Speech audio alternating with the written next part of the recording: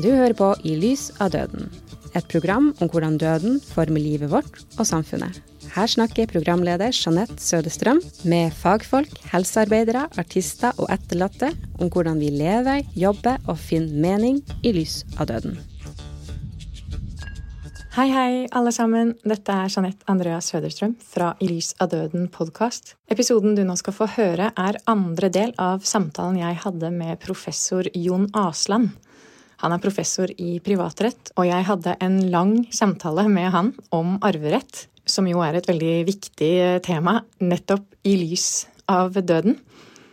Og så var det sånn at andre del av samtalen vår, cirka halvparten av samtalen vår, gikk til en spørrerunde. Det betyr altså at forskjellige folk har sendt inn spørsmål som de har om arv, og som da vi er så heldige at Jon Asland ville svare på. Så den delen du er i ferd med å høre nå, det er rett og slett alle spørsmålene som jeg fikk inn, og svarene Jon Asland gir på dem. Hvis du har gått glipp av den første delen av samtalen med Jon Asland, så finner du den der du hører på dine podcaster. Da har vi egentlig kommet til spørrerunden, og der er det ganske mye å gå gjennom, så vi får se hva vi rekker gjennom. Jeg sa jo i stad at jeg hadde bedt folk om å sende inn noen spørsmål. Det gjorde dem i år 2020. Spørsmålene er jo likevel relevante i dag. Har du gjort noe sånt før? Fått sånn spørrerunde? Med sånn... Ja, det er stadig vekk. Dels så får jeg jo det med studentene hele tiden, men det er jo litt andre typer spørsmål. Men jeg har vært med på det tidligere, for eksempel i forbindelse med den NRK-TV-serien som var nå, så var jeg med som panel som svarte på spørsmål. Ok, gøy. Ja. Er du klar? Ja. Spørsmål 1. Her har jeg prøvd, jeg har jo prøvd å sammenfatte de spørsmålene. Noen av dem var jo ganske lange, så jeg har prøvd å rettskrive litt og gjøre det ryddig. Veldig takknemlig forresten for at folk faktisk sendte inn spørsmål. Det første er da et spørsmål som har gått igjen flere ganger, og det er kanskje ikke så overraskende. Det handler om hvorvidt det er mulig å bli gjort arveløs. For eksempel, det er bare et sånn konkret, er det mulig at en far dør fra 3 barn, og at han har gjort barna, eller noen av dem, arveløse, ved å gi bort alle verdiene før han dør? Ja, sånn at den i praksis gjøres arveløs ved at man gir bort alt før man dør, er jo mulig hvis du gir det bort, og det får realitet for deg selv. Sånn at hvis du da er på det tidspunktet du gir bort, ikke dødssyk eller nær døden, ja. og det vil få konsekvenser for deg selv den resterende tid av livet, at du har gitt det bort. Ja, for da har du ikke hus, da har du ikke bil, Nei, ikke sant? Da har du ingenting. Ja. Så da kan man ikke få gjort noe med det, for da regnes det ikke som arv. Da er det vi kaller livsdisposisjon, da, som er også gaver og sånt man gjør mens man lever. Det er det ikke noen grenser for, men for arv, da, så når det først venter så lenge at du enten da er nære døden, eller at etter at du er død, så setter jo loven noen grenser for at barna kan man ikke gjøre arveløse fullt ut, eller i hvert fall skal en del til for det. Barna har utgangspunkt av krav på 2/3 av arven, og det er bare den siste tredelen man kan testamentere over. Ja. Men så er det 2 muligheter da, for å likevel bli gjort arveløs sånn, også når det er hvis det ikke er livsdisposisjon, altså hvis det er det som er igjen etter at du er død. Og det er jo da enten hvis du tar livet av arvelater, da kan det jo fradømmes arveretten av domstolene. Ja. Men også hvis det ikke er riktig så alvorlig at du har tatt livet av arvelater, hvis det er visse typer sånn straffbare handlinger mot arvelateren eller nærstående arvelateren, andre arvinger eller ektefelle til arvelateren, så kan man da bestemme at også det som er pliktdelsarv skal fratas, at man gjøres helt arveløs. Ja. Men hvis man gjør det, så må det testamentet stadfestes av kongen, som det heter da. I praksis er det ikke kongen som gjør det, det er noe som heter statens sivilrettsforvaltning, men hvis man fratar barn arveretten ved testament, så skal det skje en sånn vurdering av det, om dette her var, om vilkårene for å gjøre det var til stede. Ja. Så barn kan miste retten, men da er det liksom det offentlige som har bestemt det. Ja, og da må du ha gjort deg fortjent til å miste arveretten også, men sånn som det spørsmålet var formulert, så var det om man kan gjøre det i praksis ved å gi bort alt mens man lever, og det kan man jo. Men da blir det jo veldig trist den siste delen av livet hvor du ikke er noen ting, da, antageligvis. Ja, ikke sant? Men jeg tror, jeg kan se for meg scenarioer er jo det at folk har da la oss si de har en gjenlevende far, eller kanskje moren og faren er skilt for den sakens skyld. Det er jo ganske mange som har ganske velstående foreldre i det landet her, la oss være ærlige om det.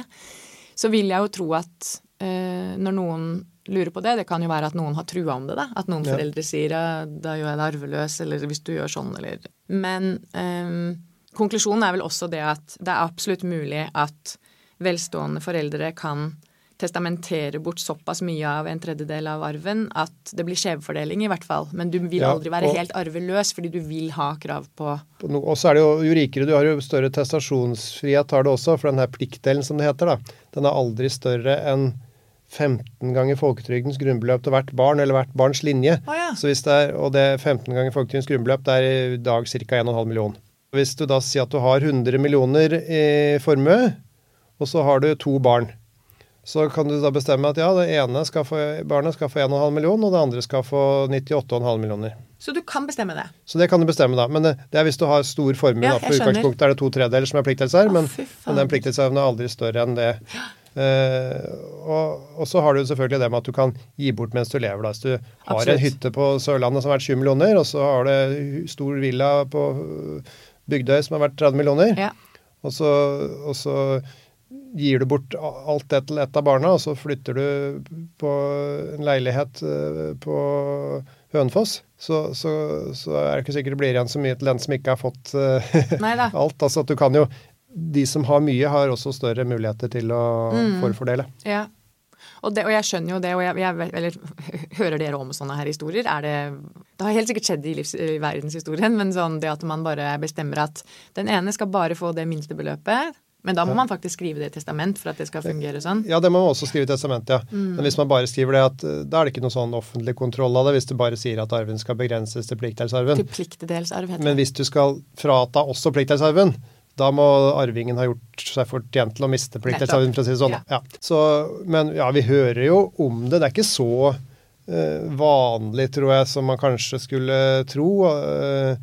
Men det jo oftest i tilfeller hvor man har begrenset barnas arverett da, ned til den pliktdelsarven, fordi at man kanskje har en ny ektefelle som man ønsker å beskytte, sånn at den nye ektefellen kan bli boende i felles bolig, for eksempel. Sånn at du har en sånn prioriteringskonflikt du egentlig ikke ønsker om å gjøre barna dine arveløse eller frata de arv, men det viktigere for deg at den nye ektefellen har råd til å bli boende i felles bolig, for eksempel. Da. Så det de situasjonene og konfliktsituasjonene som vi oftest ser. Ja.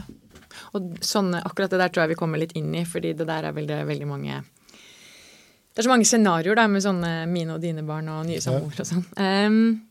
Dette spørsmål 2. Jeg enebarn, har en mamma med en mye eldre samboer. Han har flere voksne barn, jeg vil anta egne, og jeg nå redd de ikke vil at mamma skal sitte i uskifte etter hans død. Forstod du det? Ja. Jeg har trodd giftemål kan løse dette, men mamma sier hun ikke bekymret og at de forsikret. Jeg tror ikke hun vet hvilke rettigheter hun har. Jeg så redd for at hun blir dårlig økonomisk stilt etter mange år, om noen få år på grunn av dette. Ja, hvis de samboer og de ikke har felles barn, så har jo ikke hun moren rett til hverken arv eller å sitte i jordskifte, hvis det ikke noe testament. Nei, så det her fordi at de har ikke felles barn, så her kommer det inn på det du snakket om helt innledningsvis, at hun har faktisk ingen rett. Hun har jo ikke rett til noen ting, men hvis hun sier at hun forsikret, så får vi jo håpe at de det, at hun kan da få en sum penger da, som gjør at hun kanskje kan beholde boligen som de bor i. For i det tilfellet her så vil det jo være denne eldre samboerens barn, som får alt sammen. Selvfølgelig. Ja, som hans da. Og jeg vet jo ikke hvor mye moren i dette spørsmålet hadde. Men hun vil jo da som samboer sittende med det hun eier. Ja. Nei, og det står jo ikke hva forskjellen på dem i inntekt og sånn, men jeg bare vil jo tippe, det høres jo litt ut som at kanskje han har hatt en bedre økonomi, eller det har jeg også lest noe om faktisk, at det sånn statistisk så flytter kvinner mer inn hos menn, både når de yngre, men også eldre, og gjør denne feilen, og jeg tok meg selv i det når jeg leste det, det jo noen år siden, gjør den feilen at de begynner å betale leie, for eksempel, kjøper seg ikke inn i boligen, men driver og kjøper en del sånn puter og fine ting til leiligheten, mens menn da statistisk gjerne tidligere har kommet inn på boligmarkedet og eier en leilighet, og i tillegg da står da som en eier da, av den boligen som også da en kjæreste bare leier i.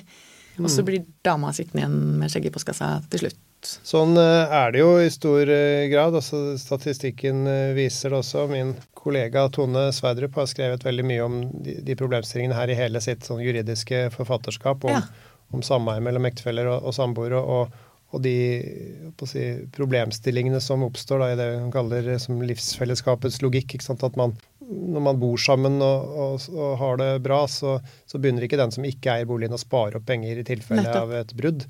Da bruker man spiser litt bedre mat og drar på litt dyrere ferier for at man føler at man har råd til det, så sitter man da igjen tomhendt. Og det har jo også med at ofte så man litt eldre også, og kanskje akkurat så mye eldre at man har rukket å fått seg sin første bolig, og så flytter man inn der, og så trekker man med det der hele veien videre.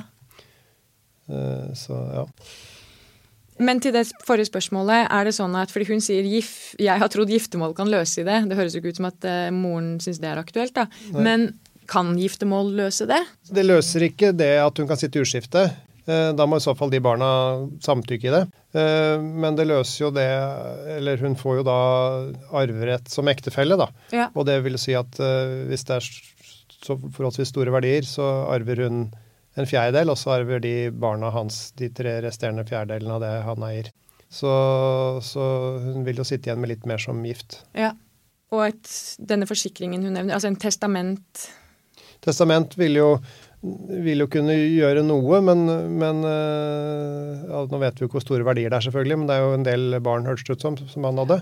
Og la oss si at vi ikke oppe i så store former at den her beløpsbegrensningen på 15 ganger grunnbeløp kommer inn, så vil jo ikke være så stor forskjell på at hun arver en fjerdedel, som det hun arver etter loven som ektefelle. Nei. Og så jo i testament så kan man råde over en tredel. Så forskjellen på en tredel og en fjerdedel, da. Hun kan som en 12-dels forskjell på en måte på det man kan oppnå ved testament og det hun oppnår ved å være gift. Så det ikke så mye endringer. Nei. Og jeg tenker jo bare sånn, det folk flest rett etter et dødsfall, da, la oss si det til scenario der, jeg vil jo bare tro at det mange opptatt av jo å få lov til å bli boende, der hvor de kanskje har bodd i 15 år. Ja. I hvert fall hadde jeg tenkt sånn selv, at hvis jeg først hadde levd et helt ok liv økonomisk, så hadde jeg ikke vært så veldig opptatt av en sum på 1,5 million, men hvis den eiendommen man bor på også ganske stor, og du egentlig ikke har inntekt nok til å betale for den, så jo det et dilemma, men det jo veldig kjipt å måtte bare flytte når du også har mistet livsledsageren din. Det jo det, og det på en måte det den uskiftordningen opprinnelig var ment å skulle fange opp da, og uansett, bor du her i Oslo nesten, så uansett hvor den boligen ligger og hvor liten den så den jo vært kjempemye.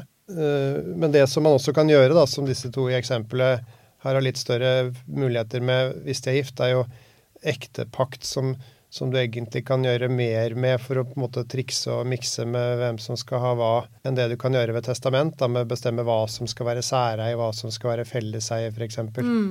Så hvis de for eksempel da inngår en ektepakt om at mannen med alle disse barna, sin formue skal være felleseie, da skal og at den ikke skal kunne skjevdeles, så vil jo hans formue deles likt i et oppgjør etter at han dør. Og så kan de bestemme at hennes formue skal være særeie, at den ikke skal deles. Så vil jo hun beholde hele sin formue, og så halvparten av mannens. Og så blir jo det arveoppgjøret av den andre halvparten av mannens da. Sånn at man kan gjøre en del sånne grep ved ektepakt, da, som ektefeller kan egentlig oppnå større sånne arvefordelingseffekter ved ektepakt enn det de kan gjøre ved testament ofte. Ja. Men det ikke mulig da, hvis de bare samboere? Hvis det bare samboere, så får du ikke gjort det på samme måte. Nei, jeg skjønner. Det jo veldig viktig da. Jeg skjønner at det et interessant som tema å jobbe med, fordi Gud, så mange scenarioer man møter på. Ja, det jo hele tiden. Ok, vi raser videre. Foreldrene våre har hjulpet ett av flere søsken med ekstremt mange praktiske oppgaver over mange år. Oppussing, flyttehjelp, mye barnepass. Vi andre bor lenger unna. Vi skjønner at det kan bli skjevfordelt, men når vi nå snakker sammen om arv, synes vi faktisk det på sin plass at vi kompenseres i arveoppgjøret for alt vi ikke har fått av samme hjelpen.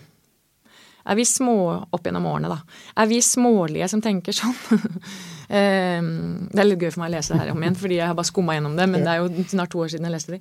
Vi smålige som tenker sånn, eller en slik løsning vanlig etter død og arveoppgjør? Hvordan går vi frem? Ja, de smålige, eller nei, litt smålige kanskje, men jeg skjønner problemstillingen der. Her var det jo Her var det jo først og fremst på å si sånn praktiske gjøremål, altså ikke at det var overført store summer. At man tenker at en har fått så veldig mye hjelp opp igjennom. Sånn at man har jo mulighet til å bestemme at det skal skje en avkortning da, for ytelser som man har fått, som de andre ikke har fått. Ja. Men da må man bestemme det når ytelsen gis, at med dagens arvelov, den gamle arveloven, så kunne man vente og så se hvor stor skjevfordelingen var blitt, og så kunne man liksom si at ja, men her må vi gjøre en oppjustering, altså avkortning som vi kaller det da, i arveoppgjøret. Men den nye arveloven, den basert på at hvis du skal bestemme at det skal skje avkortning, altså at det skal skje en etterjustering, så må du bestemme det da ytelsen gis. Og det er ikke så lett for den type ytelser som det her er snakk om da, hvor det er sånn litt barnepass her, og det er gjerne når det er større gaver, typisk, altså du får 300 000 i hjelp til å kjøpe bolig, for eksempel. Ja, og det skjønner jeg. Så da kan man jo bestemme at her skal det skje en avkortning, altså da blir det trekt fra 300 000 i din arv, før det blir fordelt med de andre. Så der kan man jo gjøre det.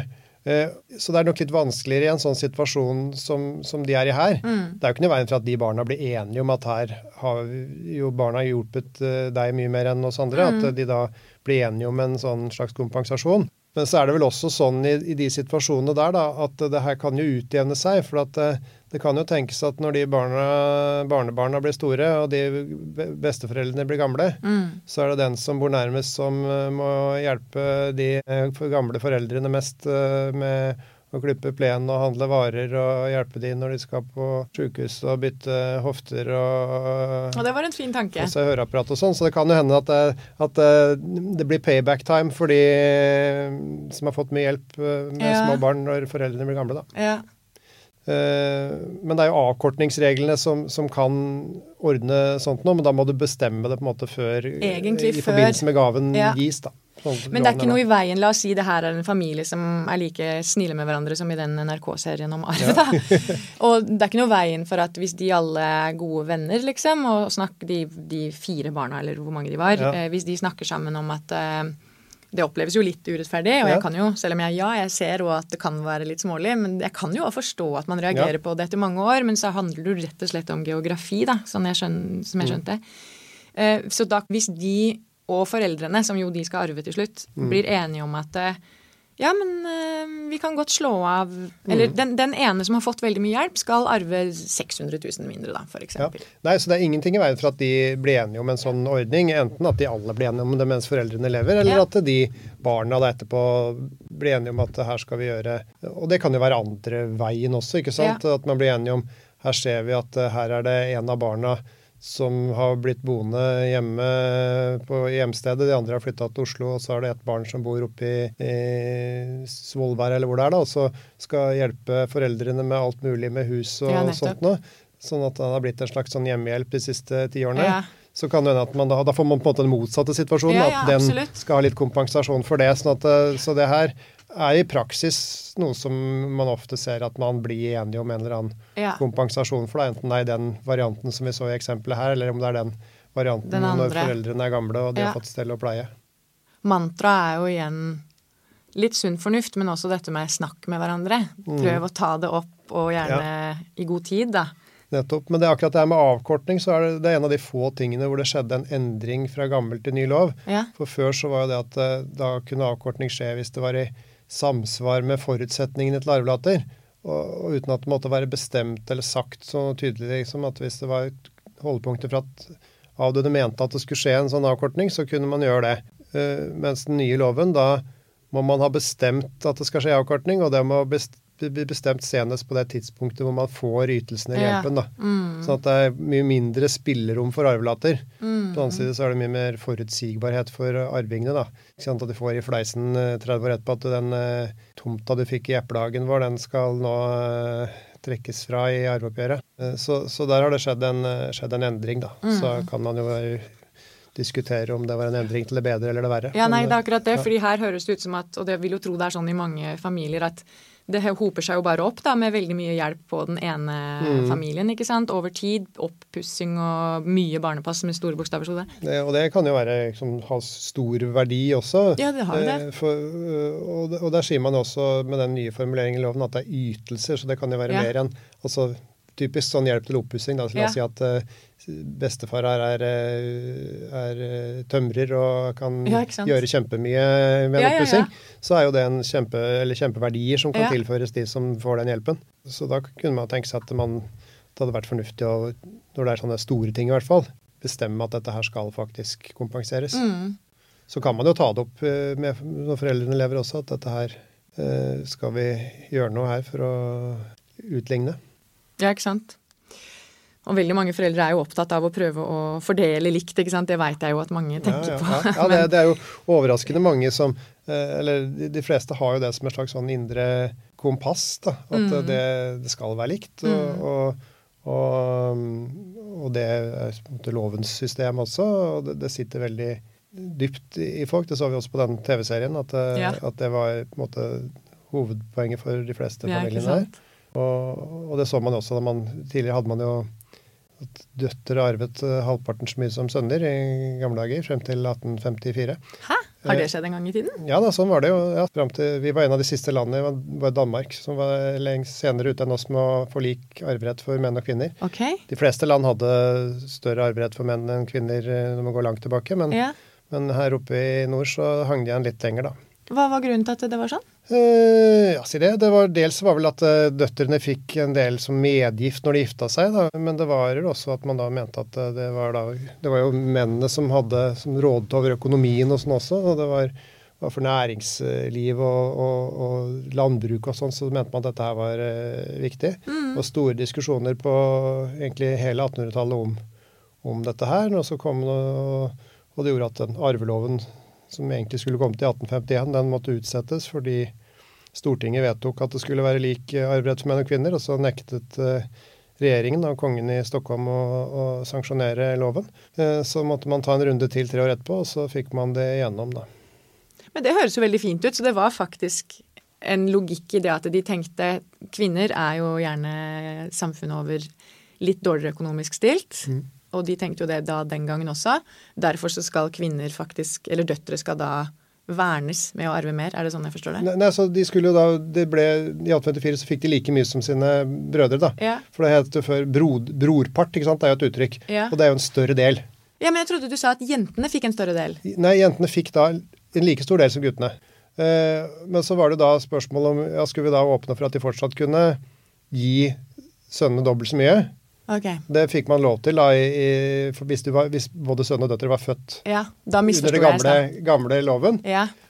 Men det viste seg at det var nesten ingen som benyttet seg den retten, for da var det vokst fram på en måte så sterkt syn på den likheten i samfunnet, at selv om man da hadde adgang til å gi sønnene mer, så var det ingen som benyttet seg av det nesten.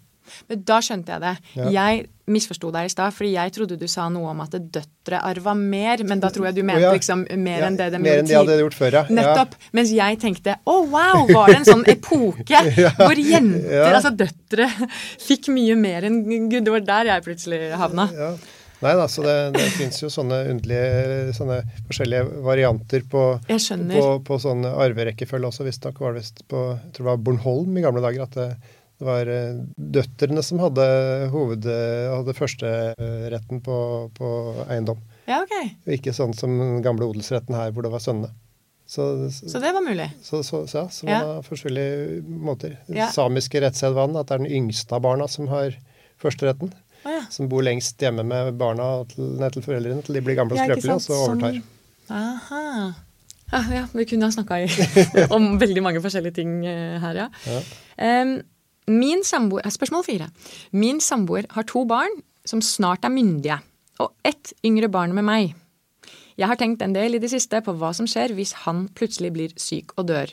Vi har felles bolig, hytte og bil, stort totallån. Du ser jo allerede her, ikke sant, så kommer vi inn på disse temaene som vi har gått en del gjennom. Det ene barnet har spesielle behov, krever oppfølging. Det har vel kanskje ikke så mye med det, men ok. På grunn av dette barnet så har jeg sagt at vi må tegne forsikringer og ha alt på det rene, men vi har ikke kommet i mål. Hva bør vi gjøre? Det her føler jeg litt at du har svart på tidligere, Jon. De bør jo komme i mål, da, for å si det på den måten. Med den forsikringen i hvert fall. Og så det jo sånn der at han hadde barn fra før. Her har de jo fellesbarn også, så hun har jo noen rettigheter fordi at de er fellesbarn. Ja. Men hans barn fra tidligere har jo krav på å få sin arv straks. Nettopp. Sånn at, så det må de jo ta høyde for, og den måten de best kan ta høyde for det, er vel antageligvis ved en livsforsikring. Ja, for det var det jeg følte litt, at vi går litt raskt gjennom den. For det var... Spørsmål 5. Vi kjenner til et scenario hvor 2 foreldre til 2 små barn eier bolig og fritidsbolig sammen. Den ene forelderen er syk og dør sannsynligvis innen barn og ungdom. Hva skjer da med ektefellens arv, og hvordan sikres det at vedkommende forvalter barnets arv godt? Ja, for det her de var gift disse her 2, og det var felles barn. Barnas arv da, ja. For da vil jo den gjenlevende ektefellen vanligvis da kunne sitte i uskifte og beholde både felles bolig og felles hytte. Nettopp.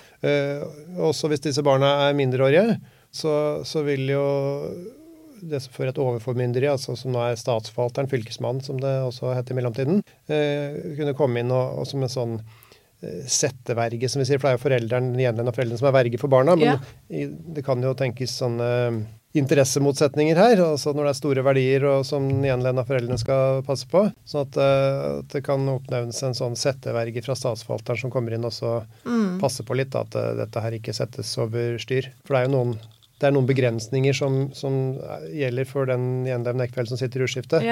Så, og de barna, så lenge de er mindreårige, så kan jo ikke de på en måte passe på det selv. Nei. Så da blir det statsforvalteren som får som oppgave da, og skal ivareta deres arv blir sikret da.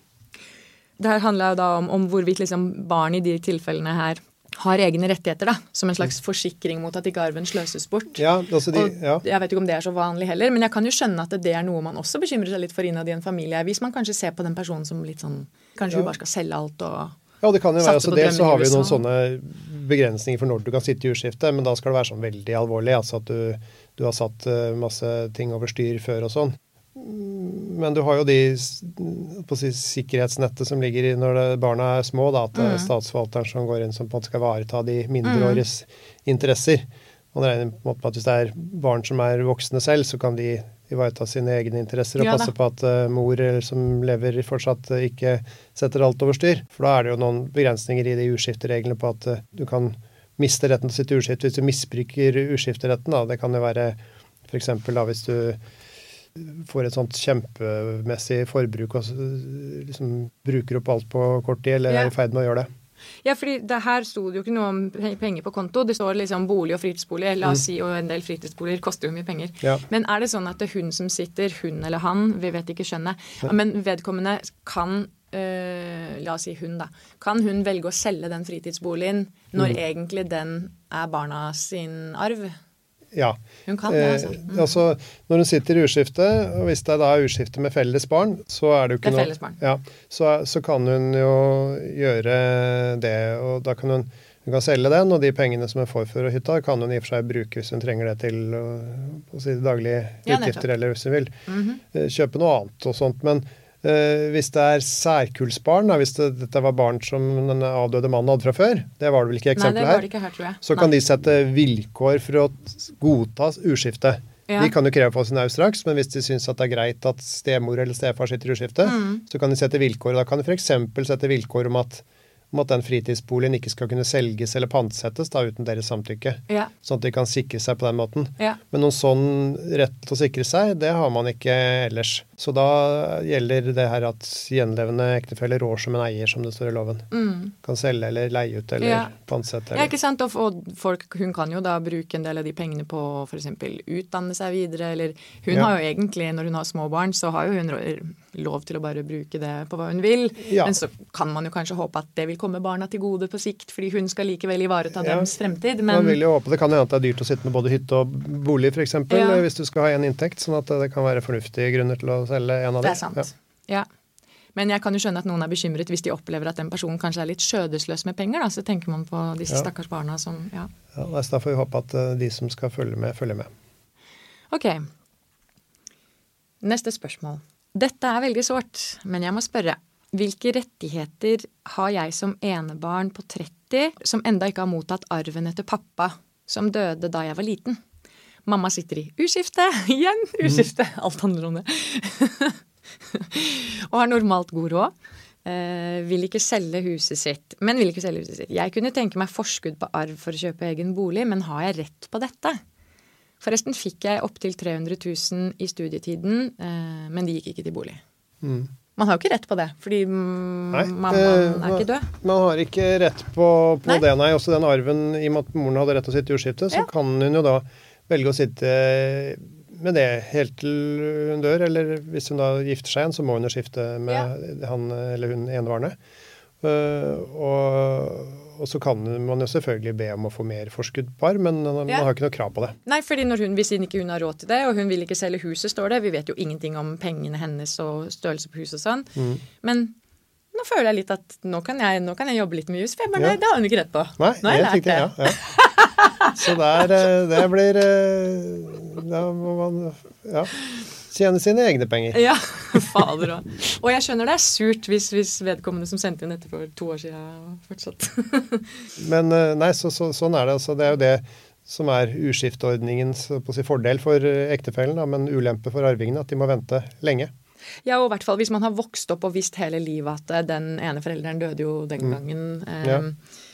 Og så frigis ikke de pengene, rett og slett.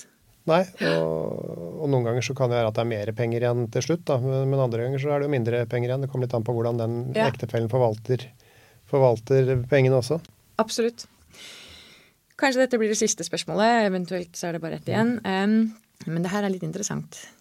Kompleks sak som jeg skal prøve å forklare. Jeg mistet pappa som liten, enda den som mistet pappa som liten. Har hele livet visst at jeg skal arve hans foreldre på lik linje med deres gjenlevende 2 sønner. Mormor har sittet i jordskifte i noen år. Da tror jeg hun var den ene siste igjen av disse besteforeldrene. Men døde farmor, hvor må det bli da? Hvordan blir det her da? Hvis det på samme siden, så bør det være det, men ja. Ok. Jeg har jo skrevet alt det her etter. Mine onkler, altså hans sønner, mye eldre enn meg, og har i motsetning til meg alltid bodd i nærheten av greia her at jeg har prøvd å anonymisere, ikke sant? 2 ting her. Da vil jeg tro at vi sier farfar her. Det jo ikke så veldig viktig. Nei. Ok. Etter farfars død fikk jeg likevel vite at disse onklene har solgt unna og gitt bort en del fra hans dødsbo uten å informere meg. Måten de fortalte om det på var som om ikke det var av betydning, hverken økonomisk eller emosjonelt, og de virket overrasket over at jeg reagerte. I ettertid føler jeg meg oversett og lurt, og nå lurer jeg på om de har gjort noe som ulovlig. Jeg aner ikke hvordan jeg kan få innsyn i hva de tjente på dette, og jeg synes det råttent at de ikke tok hensyn til meg, som mye yngre enn dem og trenger pengene mer enn dem. Men i samtaler med forskjellige folk sier mange nå at dette kunne jeg anmeldt. Hva gjør jeg? Det her et vanlig dilemma også, eller? Altså, her det jo en del ting som kan være litt uklart hva som har skjedd også, for det vel tydeligvis at det hun farmoren her som sitter i jordskifte, og så det jo gitt bort og sånne ting der da.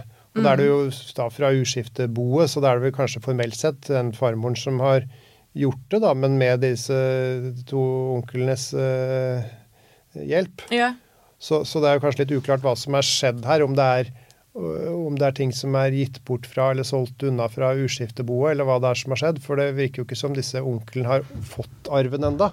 Nei, og jeg tror jo kanskje hvis de selger den boligen, så skal de jo dele det likt, men jeg virker som at de onklene som har bodd nærmere og hatt mer kontakt med sin egen, om det mor eller far, for her ble det jo litt forandringer,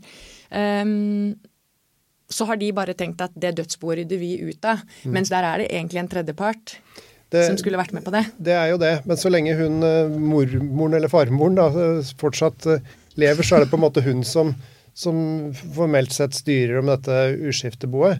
Men vi kan si at når far her død da, så det jo dette barnet, generasjonen under, trer jo opp inn og har for så vidt samme rettigheter som de onklene. Som hun skrev, jeg har alltid visst jeg skal arve. Ja, sånn at de har jo i og for seg samme rettighetene, men det litt vanskelig, vi vet ikke helt akkurat hva som har skjedd her, men i arveoppgjøret av uskifteboet så stiller jo hun eller han som i barnebarn likt med disse onklene. Så det jo klart, men akkurat hvordan ting har skjedd og hva som kan gjøres med det, og det jo ikke sikkert at det har gjort noe straffbart her, sånn at å anmelde det vil jo kanskje ikke være nødvendigvis noe poeng, men nei.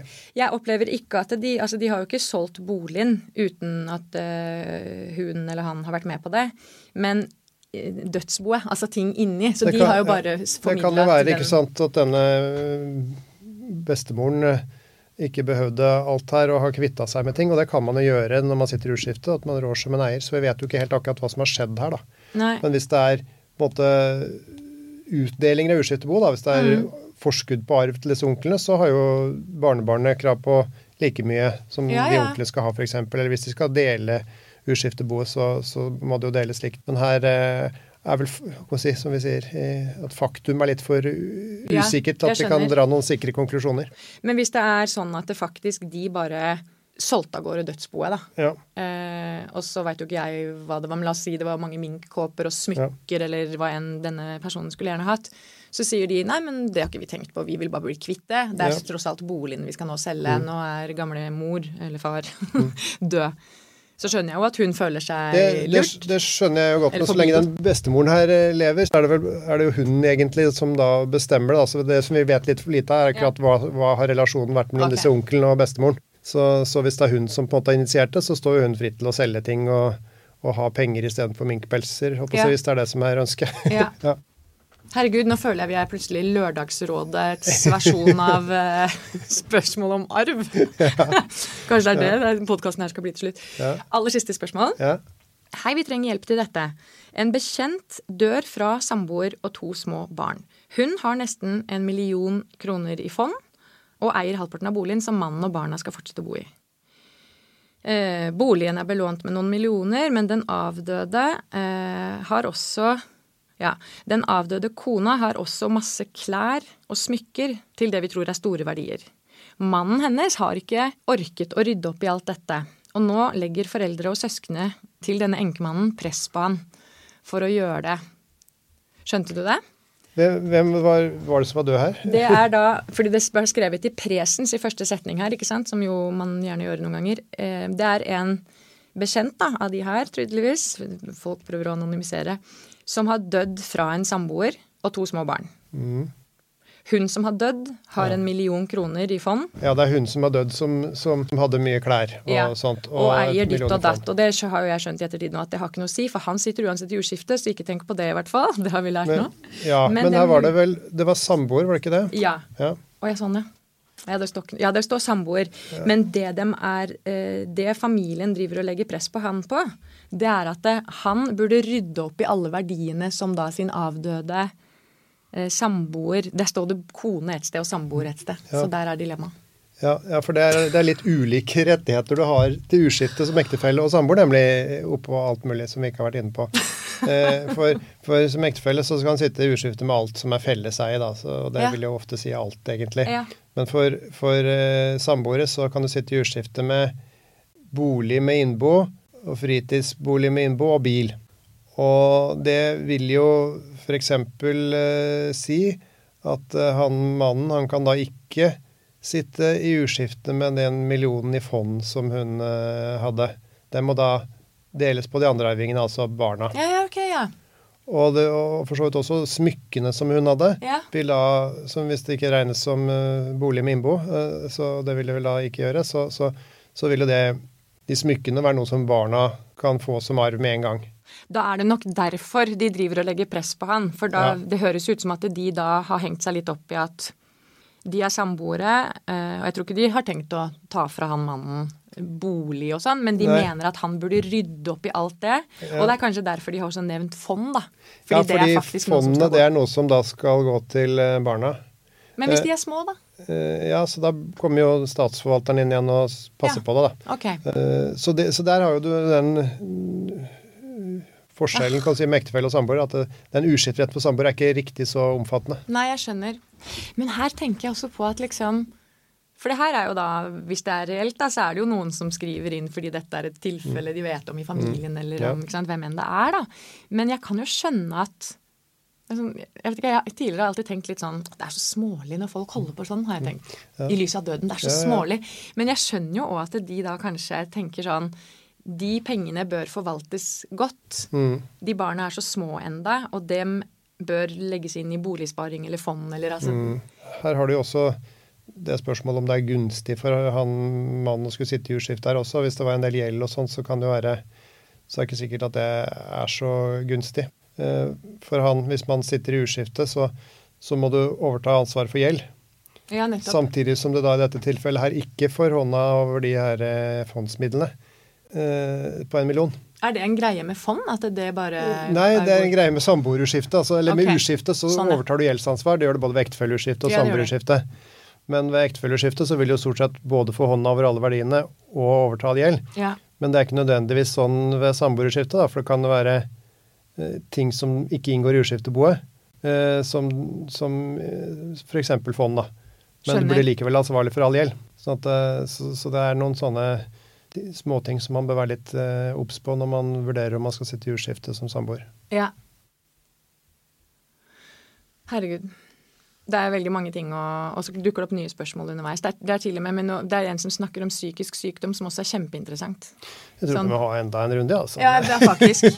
Fordi det sånn typ, liksom, hvordan kan vi verne penger som den personen arver? Ja. Men folk litt sånn opptatt av, merker jeg nå, på andres vegne, litt opptatt av at pengene ikke skal sløses bort. Ja, og akkurat det her med det psykisk syke og sånn, så har man jo færre muligheter i dag faktisk enn man hadde i den gamle arveloven. Ja. At dem mer verna for å få lov til å forvalte penger selv? Før da, så de mer, de psykisk syke får hånd om pengene i større grad før enn tidligere. Og det ikke sikkert at alltid til deres beste. Nei, ikke sant? Ja. At på en måte har dem flere rettigheter i dag man skal se på at, jeg tenker at de kanskje sånn at, kan ta... nå må de, hvis de er over 25 år i hvert fall, så må vergemålsmyndigheten komme inn da, og frata de rettslige handleevne og sånn, og det skal kjempemye til. Det skal mye til, ja. Sånn at før så kunne man bestemme hvis det var særlige grunner til det. Ja. Og da kunne det være sånn litt lettere psykiske diagnoser, for eksempel, at rådigheten over de pengene skulle begrenses da. Ja. Sånn at du ikke satte arven over styr med en gang, for eksempel hvis det var rusavhengige arvinger eller spillavhengige og sånt. Men den muligheten har man ikke lenger enn frem til det 25 år i den nye loven. Nettopp. Og det har jeg faktisk, jeg mener jeg husker å ha lest noe om, eller hørt noe om. Hvor det man finner juridisk hjelp da? Sånn, fordi det jeg sitter og tenker på nå at herregud, så mange forskjellige scenarioer folk står i, og man trenger jo rådgivning. Det kanskje dyrt. Hva gjør man? Det jo selvfølgelig advokater, det jo dyrt. Ja. Noen kan jo få hjelp av sånn som JURK, altså juridisk rådgivning for kvinner og jussbuss og sånn, men de på en måte ikke sånn primært for sånn privat som vil ha hjelp med arverådgivning. Så det nok mest advokatene da. Så kan du selvfølgelig, hvis du kjøper Dagblad hver dag, så får du jo 3 ganger i uka et bilag om arvetvister, men det kan hende at du trenger mer enn det da. Ja. Så det nok det tryggeste å oppsøke en advokat, men da bør du oppsøke en advokat som driver litt med arverett, som har greie på det, fordi at det jo en sånn nisje det også, som alle andre rettsområder, sånn at det ikke alle advokater som gode i arverett. Nei, det skjønner jeg, og hvis jeg skulle gjort det, så hadde jeg jo lett etter noen som i hvert fall hadde litt peiling på arverett da. Men det jo litt, det ikke litt sånn advokatjungel der ute? Hva det man skal se etter da? Hvis man trenger bare litt hjelp til å sånn som de familiene i den NRK-serien da, hvis man trenger. Da får man jo finne de som som driver med arverett mye da, så det kanskje mange som skriver det på den der lista si at de også driver med arverett, men det jo ikke alle som gjør det i like stor grad. Så hvis du ser at det et advokatfirma som det en 3-4 stykker som driver mye med arverett, så tyder vel på at de gjør det mye. Så det jo ofte at de her advokatene utenfor Oslo da, som mer sånne allrounder, at de ganske gode på også det. Mens de i Oslo ofte mer spesialisert på en nisj da. Og så har de vel en sånn tjeneste at de kan ta en telefonsamtale først for å se om ikke sant. Og så vil jo en advokat har jo også plikt til å på en måte fraråde hvis det noe man ikke så god på selv, altså kunne tipse om at det noen andre som bedre på det her enn meg. Så man vil jo gjerne få god hjelp, da, eller at det en annen på samme kontor som god på det her, eller sånn. Nei, men du, det her blir jo 2 episoder, og det jeg jo bare glad for. For det jo et skikkelig spennende tema. Jeg vet ikke om dere andre har blitt litt klokere. Jeg følte underveis at jeg ble det. Plutselig klarte jeg svaret før deg. Det har han ikke rett på! Kjempebra. Ja, så har vi gjort en bra jobb her med å trenge inn i arveretten. Noe har kommet inn. Men kanskje vi en dag skal ha en annen episode om et eller annet rundt arv i lys av døden. I så fall skal jeg invitere deg, Jon. Det bra, takk. Det har vært veldig fint å ha deg med i Lys av døden. Takk for at du ville sette av litt tid til dette. Takk for at jeg fikk komme. Der hørte du Jon Asland, professor i privatrett ved UiO, i samtale med meg, Jeanette Söderström. Dette var andre del av en og samme samtale jeg nylig hadde med Jon. Men som nevnt tidligere var alle spørsmålene Jon svarte på i denne såkalte spørrerunden spørsmål som jeg fikk tilsendt tilbake i 2020, fordi det var da vi først gjorde et forsøk på å lage denne episoden. Den gangen var jeg høygravid og tydeligvis mer fjern enn jeg selv innså på det daværende tidspunkt, der jeg sto midt i pandemien og i en personlig livskrise på grunn av samlivsbrudd i en tid hvor det oppleves totalt surrealistisk. Så enkelte formuleringer av de innsendte spørsmålene bærer nok litt preg av det. Jeg håper likevel det hele ikke ble for rotete, og at dere som lytter, og forhåpentligvis deriblant noen av innsenderne, har fått noe ut av svarene Jon kom med i spørrerunden. Så det også viktig for meg å virkelig takke alle dere som faktisk skrev inn, for ikke å på ny takke Jon Asland selv, som Guri malla. Snakk om å være et orakel på alt innen arv, og snakk om å være tålmodig med meg som en litt sosete intervjuer.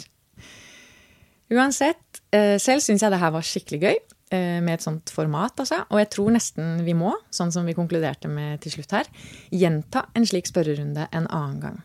Ikke bare sitter jeg på en liten bunke med flere spørsmål som dessverre ikke fikk plass i denne runden. Jeg vet også at mange av dere har flere spørsmål omkring arv som dere trolig ønsker råd til. Ellers må jeg igjen nevne at du kan følge denne podcastens reise på både Facebook og Instagram, og så må jeg takke alle dere som heier, liker og deler og skriver inn. Gjør gjerne mye mer av det, sånn at lyttertallene kan komme tilbake til, i det minste der de var, fra perioden før denne podcasten gikk inn i en nesten 1 års lang pause. Den pausen jo nå forbi, og det kjennes veldig godt, men nå, som det sommer, trenger jeg en liten sommerferie, og dermed blir det et opphold i publiseringene fra nå frem til litt ut i august. I mellomtiden du hjertelig velkommen til å lytte til andre episoder av I lys av døden, hvis du ikke har gjort det enda. Og i den forbindelse må du veldig gjerne legge igjen en liten rating der du hører på dine podder, og det mulig å rate en podd. Til slutt, I lys av døden lages i samarbeid med Radio Rakel 99,3, og bakgrunnsmusikken du har hørt som alltid utdrag fra en remix av låta Silent Folk, som artisten Krussen har laget. Inntil neste gang vi høres, ønsker jeg deg deilige solskinnsdager og en riktig god sommer, på gjenhør om noen uker.